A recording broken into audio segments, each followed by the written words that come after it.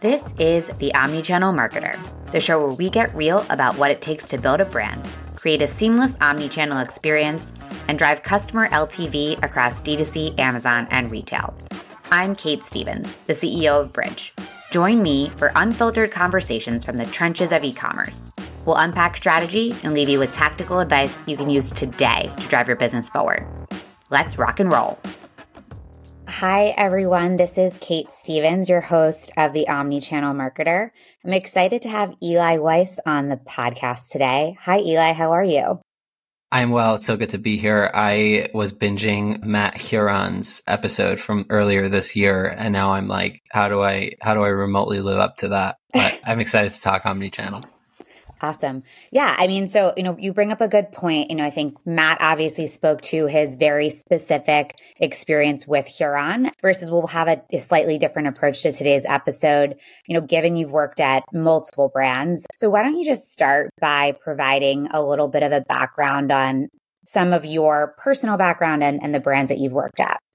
Yeah, I grew up in Jersey, number 2 of 10 children, very ultra-Orthodox Jewish world. Didn't think I'd ever get out into the real world. Most people in my universe kind of grow up, end up getting a job in, their cousin's company or their uncle's company or their father's friend, working somewhere local. I started traveling in 2014. Ended up in Israel. Very long story short, got stuck there for 4 years, had no high school education, no college education. And my first kind of foray into this was like, I loved e-commerce. I loved the idea of buying and selling things online, was selling things as a kid on eBay. Loved the idea of jumping into a startup because that was like the only space where you can just like, if I can do it, it's a meritocracy. If not, I'm kind of back to where I started. So I jumped into a luggage startup, which I've shared in the past, but it's kind of this outlandish Kickstarter brand that was multiple years late. And I did everything from ops and logistics, shipping to 64 countries, but also like running the Amazon ads and the Facebook ads and writing the emails and doing the customer support, and did all the things, liked all the things. It was like a real life MBA. 4 years in, I realized that customer experience and retention, and the convergence of the two was something I was really passionate about. And then kind of just started a startup that failed. Multiple years into this, got US D2C. So jumped into a brand called Simulate in early 2020, which was then called Nugs. And then by the grace of God, got lucky and got pulled into Olipop very early. I was number 16 or 17, was there for almost 2 years, kind of saw the ride of a lifetime. And we can talk a lot of omnichannel there. And then kind of got pulled into Jones almost 2 years ago, again, kind of early on, and saw the incredible rise of Jones being a 9-figure brand. So really different spaces all in the CPG universe, but it's been almost a decade and it's been fun. That's awesome. So why don't we dive into, 2 of your more recent experiences, Olipop and Jones Road Beauty. Would love to know how each of those brands approached omni-channel distribution. How do they think about the different channels differently or, cohesively? I think the beauty of a beverage is this retail idea where you see a can of soda for $2.99 and you're like, wow, that's outrageous. You end up pulling the trigger for whatever reason, buying it, walking outside of Sprouts and drinking it. And you're like, wow, that's incredible. So the experience, kind of like the discovery and the experience are so close, versus buying online is just this very, very long journey where you see one ad, you see a second ad, a third ad, you kind of get pulled in, you place the order after going through the homepage and the PDP, and you have this really, really long, convoluted journey until it gets to you with USPS and DHL passing it back and forth. Sometimes it ends up in Guam before it gets to you. And by the time it gets to you, you're like, wait, what did I buy? Why did I buy this? This was so expensive. The only emails I got were people telling me to reorder, and it's just convoluted. So the goal with Olipop, when I joined, it was mid-COVID, and the goal was, retail has slowed down. How can we take this retail experience and bring it online? Olipop started as a retail first business, then went online.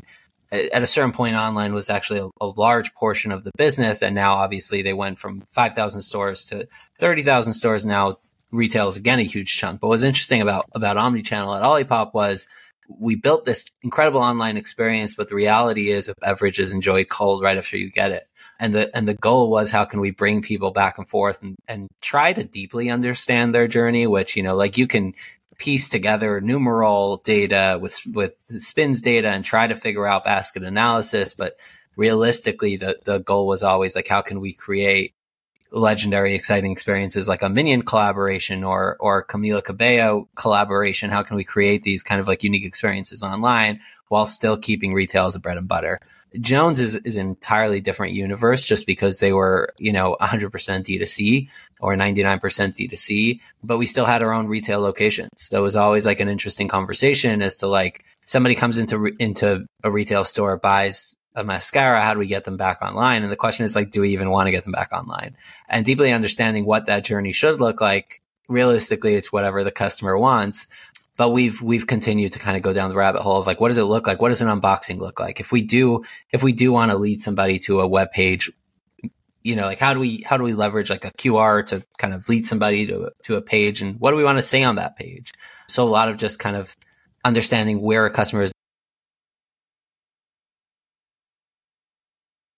in their journey and kind of being an add-on versus what you typically see is just spam, spam, spam, buy more, buy more, buy more. We don't care where you buy, just buy more, versus trying to get a better understanding of where the customer would want to be and be at the right place at the right time to kind of like, if the person wants X, we're there to sell them X. And I like to think of it as like a non-cringe upsell journey or a non-cringe cross-sell journey.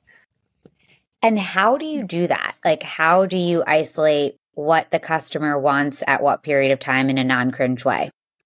I think the two things. So number one, I'd say starting with the data, we were looking at, at a certain point in time, we were using Peel, we went through all the data and we're like, okay, it's interesting that most of our customers are online customers, again, because we only have 3 retail locations, but we were seeing that a lot of these customers buy online and then kind of they go back and forth, right? So seeing that, and then we did a lot of both macro and micro. Like I spoke to 65 customers over the last 6 months on really long Zoom calls to try to understand like what drives you into a retail store. And with beauty, it's kind of more straightforward, right? It's like this idea that I really want to understand to make sure it works for me.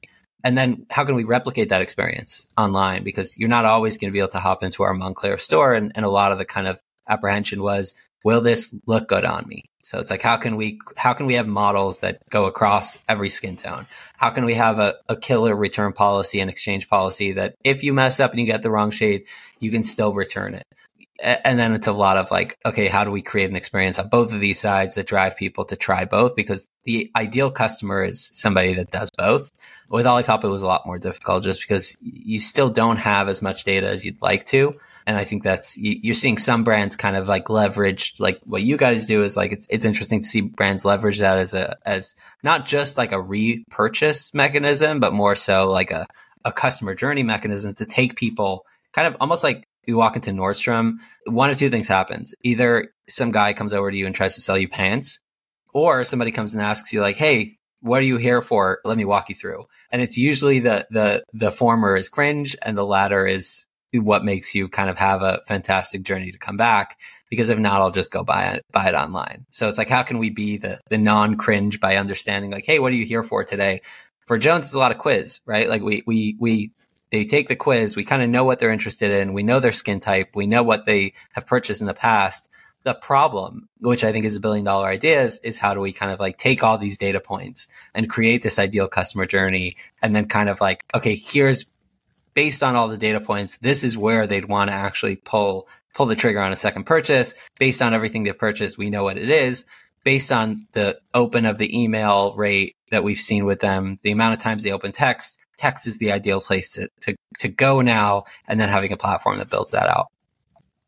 Have you done anything to quantify the value of a customer that is retail and D2C, especially at Jones, given you have more data? It's been, a lot higher. I can't share the numbers, but substantially higher. We were able to see that customers that what we saw is generally the customers that started in retail. If I remember correctly, the customers started in retail, and those were the most highest, and it makes sense, right? Because they kind of came in here. They probably got the right product because they were able to try it in retail. They probably had a great relationship with our person IRL. These are customers that are a little older, so they still love the old fashioned retail moment. And then it's like, once they know what they want, they got excited about the products they've ordered. We made sure that the first product is correct. Then we can kind of go much wider online. The question then becomes like, if we have 3 retail stores and they're all in the tri-state area, how do we create that experience for somebody in California? And that was kind of when we started pushing our concierge shade matching, pushing the idea that you can always exchange it, doing a ton of education. I wrote about that recently in the newsletter, but doing a ton of education on every single part of the customer journey to make sure, like, if there's one thing we make sure, it's that you understand how to use the product. Because ultimately, every single customer that was unhappy with us, we ask them when they return, like they go through loop and we say like, hey, why do you return it? A huge chunk can easily be resolved by making sure they A, get the correct product for them, B, know how to use it. And that was like my last year and a half was like, how do we educate on every single part of the customer journey, say it again and again and again and again, because as many times as you'll say it, they probably could use hearing it again. So, how is that slightly different from like going back to the Olipop, where it sounds like retail first brand moved digitally native because of COVID and they had to, but now, truly this omni-channel brand where retail leads, but, needing that like faster cold beverage in your hand, how do you think they think about like the right timing, the right customer experience there? If I think about, I think about Olipop in this kind of like interesting what if question, and what if Olipop wasn't in retail? Like, what if Olipop was only online, or what if Olipop was primarily online? I think you'd see 2 things. I think you'd see a lot more focus on education, because it's very hard to get somebody to spend $2.49 on a soda when elsewhere you can get a Coke for 75 cents. A lot more focus on education. I think what the convergence of brand and education and hype, like those 3 things together, and maybe brand and hype are one and the same. But if not for that huge kind of like X factor they had, I think they'd be having trouble, right? Like, how do you get a huge population? And when I started Olipop, the customer was 35, affluent mom. Now the customer is Gen Z, millennial, Zoomers, everything, right? And I think a lot of that is a brand play. If they were only online, you'd still have a brand play, but I think they'd focus a lot more on education. The fact that an average customer walks into Sprouts and picks one up and goes out, not even knowing what it does for you long term, what the benefit of fiber is, et cetera, and they're just buying it because it tastes good. I'd reckon that a lot of people don't even know how much fiber is in it. That was like a big play on selling online. So I think that's probably a really, really strange dynamic if you were to think back and say like, they got away with a lot less education than I thought they would. And I think it's because they had this incredible brand success that people are just like, the same way you'd spend $6.50 on a frap. It's a moment, like holding an Olipop. It's like, you feel good about yourself. It's something you're excited to walk around with. And I think that, like that's the kind of thing when I think about education, I think like the only shortcut away from education is having a product that's really cool. Cause like nobody cares. Right. Mm-hmm. But very few get there. Very few get there. I mean, there's like a couple, especially in beverage, that are coming to mind, Prime, Liquid Death, like very different like personas or, customers, but like they've really created this unbelievable hype where it's almost like fashionable to be seen with the product. What do you think was behind Olipop's like special sauce there, like with brand? And how do you think that ties into customer experience? A couple of things that I would say, and again, I haven't been in the Olipop sauce for almost 2 years, but I will say that anyone on the Olipop team will say there's a lot of luck. There's a lot of luck. If they launched Olipop a decade ago, I don't think we'd see the same story. It's a convergence of people being excited about health post-COVID. They've done a fantastic job of marketing the indulgence aspect of it. So it's not just a beverage you drink. It's a time of day you enjoy. It's a moment that you get away from your kid with a glass full of ice and an Olipop. Like that's a moment. But I think from a culture perspective, we talk a lot about moving fast and breaking things. Very few brands can actually say they've done that. Like it's something we say, but then when somebody spends $10,000 on an activation, it's a complete mess. We get really angry at them. Olipop took that and ran with it in a real way. Like they have tried things that, some failed miserably. Some were absolutely incredible. Like I can think of a few that were a tremendous waste of money and others that it took off beyond anyone's wildest imagination. Steven, who like leads growth there, is just an incredible mind and is always thinking like, how crazy would it be if we did X? No brands get to this because no brands are willing to take the risk. People prefer to copy. People prefer to just like, oh, they did X, let's do that. And it's usually lame. And again, the important thing is the space, right? Like Olipop wouldn't be Olipop without their competitors, the same way Coke wouldn't be Coke without Pepsi and vice versa. So it's important, like, Health Aid, kombucha, the kombucha space going down was also integral on this like moment for functional soda. But yeah, great team. I mean, culture wise, one of the best cultures I've been a part of, people that genuinely care about this broader mission of like, soda's like 90-something% household penetration. Can we give people similar flavors that isn't terrible for you? And a whole lot of luck. Awesome. So Eli, you speak extensively about customer experience and, obviously have a lot of experience, working in that role at different brands. Like what are some of the key tenets, especially, as an omni-channel brand that you think are important for all brands to be thinking about across those different touch points? In the last 2 years, I've probably spoken to 100+ brands. And the one common thing is that almost everyone is cocky. Almost everyone thinks they know the answer. And almost everyone is looking for a playbook. And the reality is that most brands cannot speak to what their customers hate and love about their product. They just talk completely from their POV. They say like, oh, people love my product because X. And if you talk to their customers, most of them don't even know half the things they're talking about. I think that's the biggest problem. If I were to have, advice to founders, something I learned over the last year was talking to customers, you learn a lot more than you think you would. We had a certain persona in mind as like what our customers looked like. And I spoke to a customer who like lives 50 miles away from the closest gas station and drives NASCAR cars on the weekend. Like that was not our kind of like persona for Jones Road that we had in mind.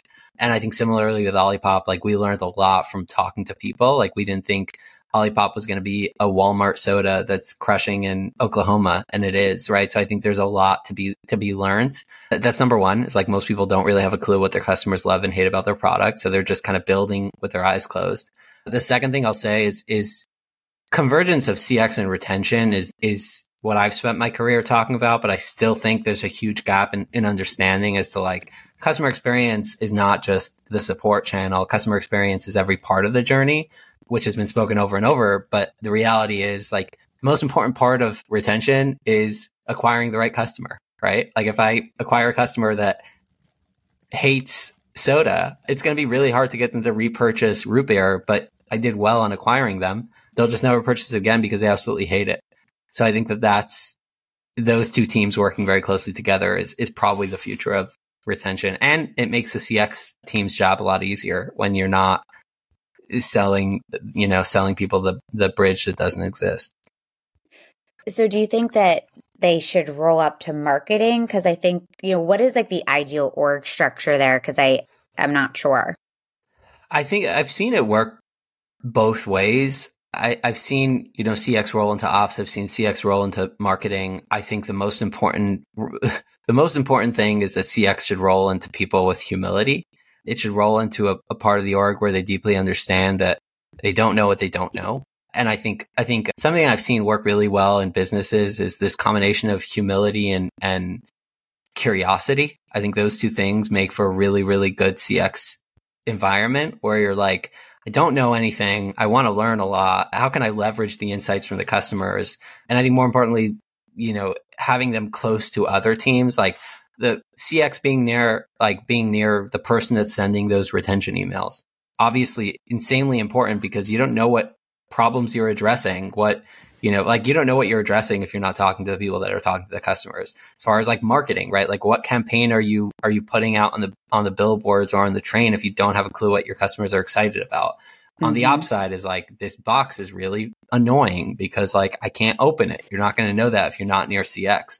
So I think again, I've been at the smaller companies and I've seen just CX being in all those rooms being so important. So I think that's more important than like where they sit in the office. Mm-hmm. But yeah. Makes sense.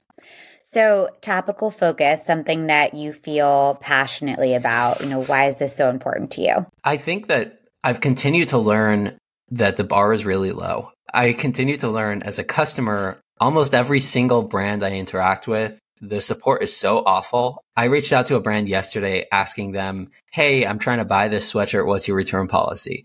The first email response I got was a link to their return policy. The return policy on their website didn't actually say the amount of days. It just said, like, click on this link, and if you can return it, then great. If not, you're up the creek. And I said, how many days? I had to ask the same question 3 times to get that response. And that's like a very basic question they're probably fielding pretty often. So I think the bar is really low, which makes me feel like when I was jumping into this universe, growth was a great, like if I learned how to run Facebook ads in 2015, I could have made a really great living for myself. If I focused on ops, which I was doing, I could have done really well. I was excited about CX because I think CX and retention were 2 parts of the org that were just slept on. Mm-hmm. We were living in this beautiful world of you spend $1, you get 3. And now we're seeing the importance of it. And I think just Zappos and Chewy being like world famous for like putting the customer first, when almost every other brand was like, yeah, whatever, like we'll just acquire a new one. So I'm passionate about A, because I'm a difficult customer and I can't stand a negative experience. B, I love hospitality, and I love the convergence of like hospitality and customer experience. Like I think we have a lot to learn from restaurants, hotels, airlines, some of them. And it's just like, I feel like there's so much to do here. Why do you think that so many brands do such a crappy job here? It's expensive. Like it's expensive to hire great people. It's expensive to give a shit. I think that there's this massive misconception that in order to provide great customer experience, you have to like refund every order whenever anyone complains, reship when it gets lost. And I think there's a massive gap in understanding. If somebody reaches out and says, hey, I just ordered this product, I've been waiting 4 days, it's still not processed, it's still not on the way. You shouldn't be refunding them. You shouldn't be shipping them a new product. You should be empathizing. You should have a little bit of empathy and say, hey, where did I mess up? Right? Because when I order something on whatever app and 4 days later I don't get tracking, I don't have an expectation because they told me it'll take 4 to 6 business days to ship. And that kind of sucks, but I knew it before I ordered it.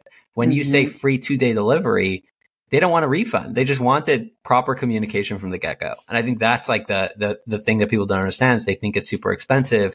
I spoke to a brand the other day and he's selling glasses online and he was like, yeah, I'm working on emails and flows. And I said, like, do me a favor, take a note on your phone and write a quick message and just throw it into Klaviyo as a plain text email and send it to people that it took more than 3 days to process and say, hey, I'm the co-founder. I'm reaching out because I know you ordered from this drop and it's taking more time than I thought. And I'm so sorry. And 3 hours later, he sends me a reply and he's like, wow, that was incredible. Like most people had great feedback. And I'm like, that took you 3 seconds. Mm-hmm. So I think that's the big gap is I think people think it takes a lot more than it does.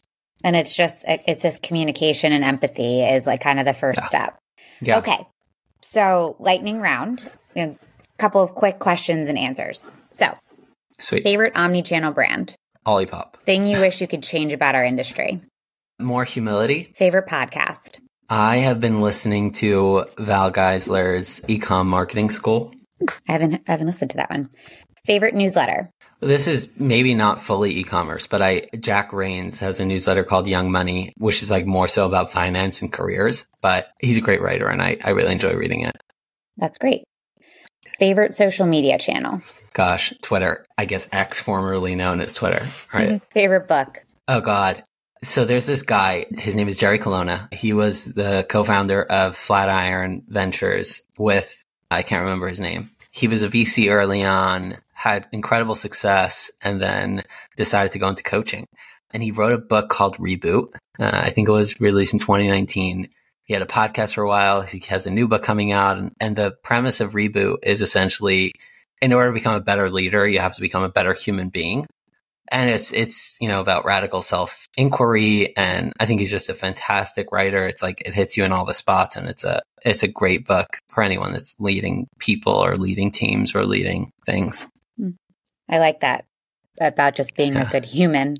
Event that you're excited to go to this year? Okay, I don't leave my house much, period. I'm trying to think where I was this year. I went to the Marketing Millennials Conference in Austin. How was probably that? The only was event. New this year, right? Yeah, that was probably the only event I've gone to this year. It was fun. It was nice. I spoke about retention, so it was a great opportunity for me to get on a hill and scream. But it was fun. It was a fun one. I don't know where else I'm going this year, but I guess the year's almost over. It is. I know it's wild how it's wrapping up. Where can people connect with you? LinkedIn or Twitter. On Twitter, it's Eli Weiss with an extra S. So ELIWEISSS. And LinkedIn, it's Eli Weiss. And yeah. Awesome. Okay. Well, Eli, it was so great to, learn more about your story and kind of the intersection of CX, retention, and, how to do that across Omnichannel. Thank you so much. It was great to have you. Thank you, Kate. If you liked this podcast, follow me and the Bridge page on LinkedIn and Twitter for hot takes and tactical advice. If you really loved today's episode, we'd love a review on the podcasting platform of your choice, Apple Podcasts or Spotify. Thanks for listening.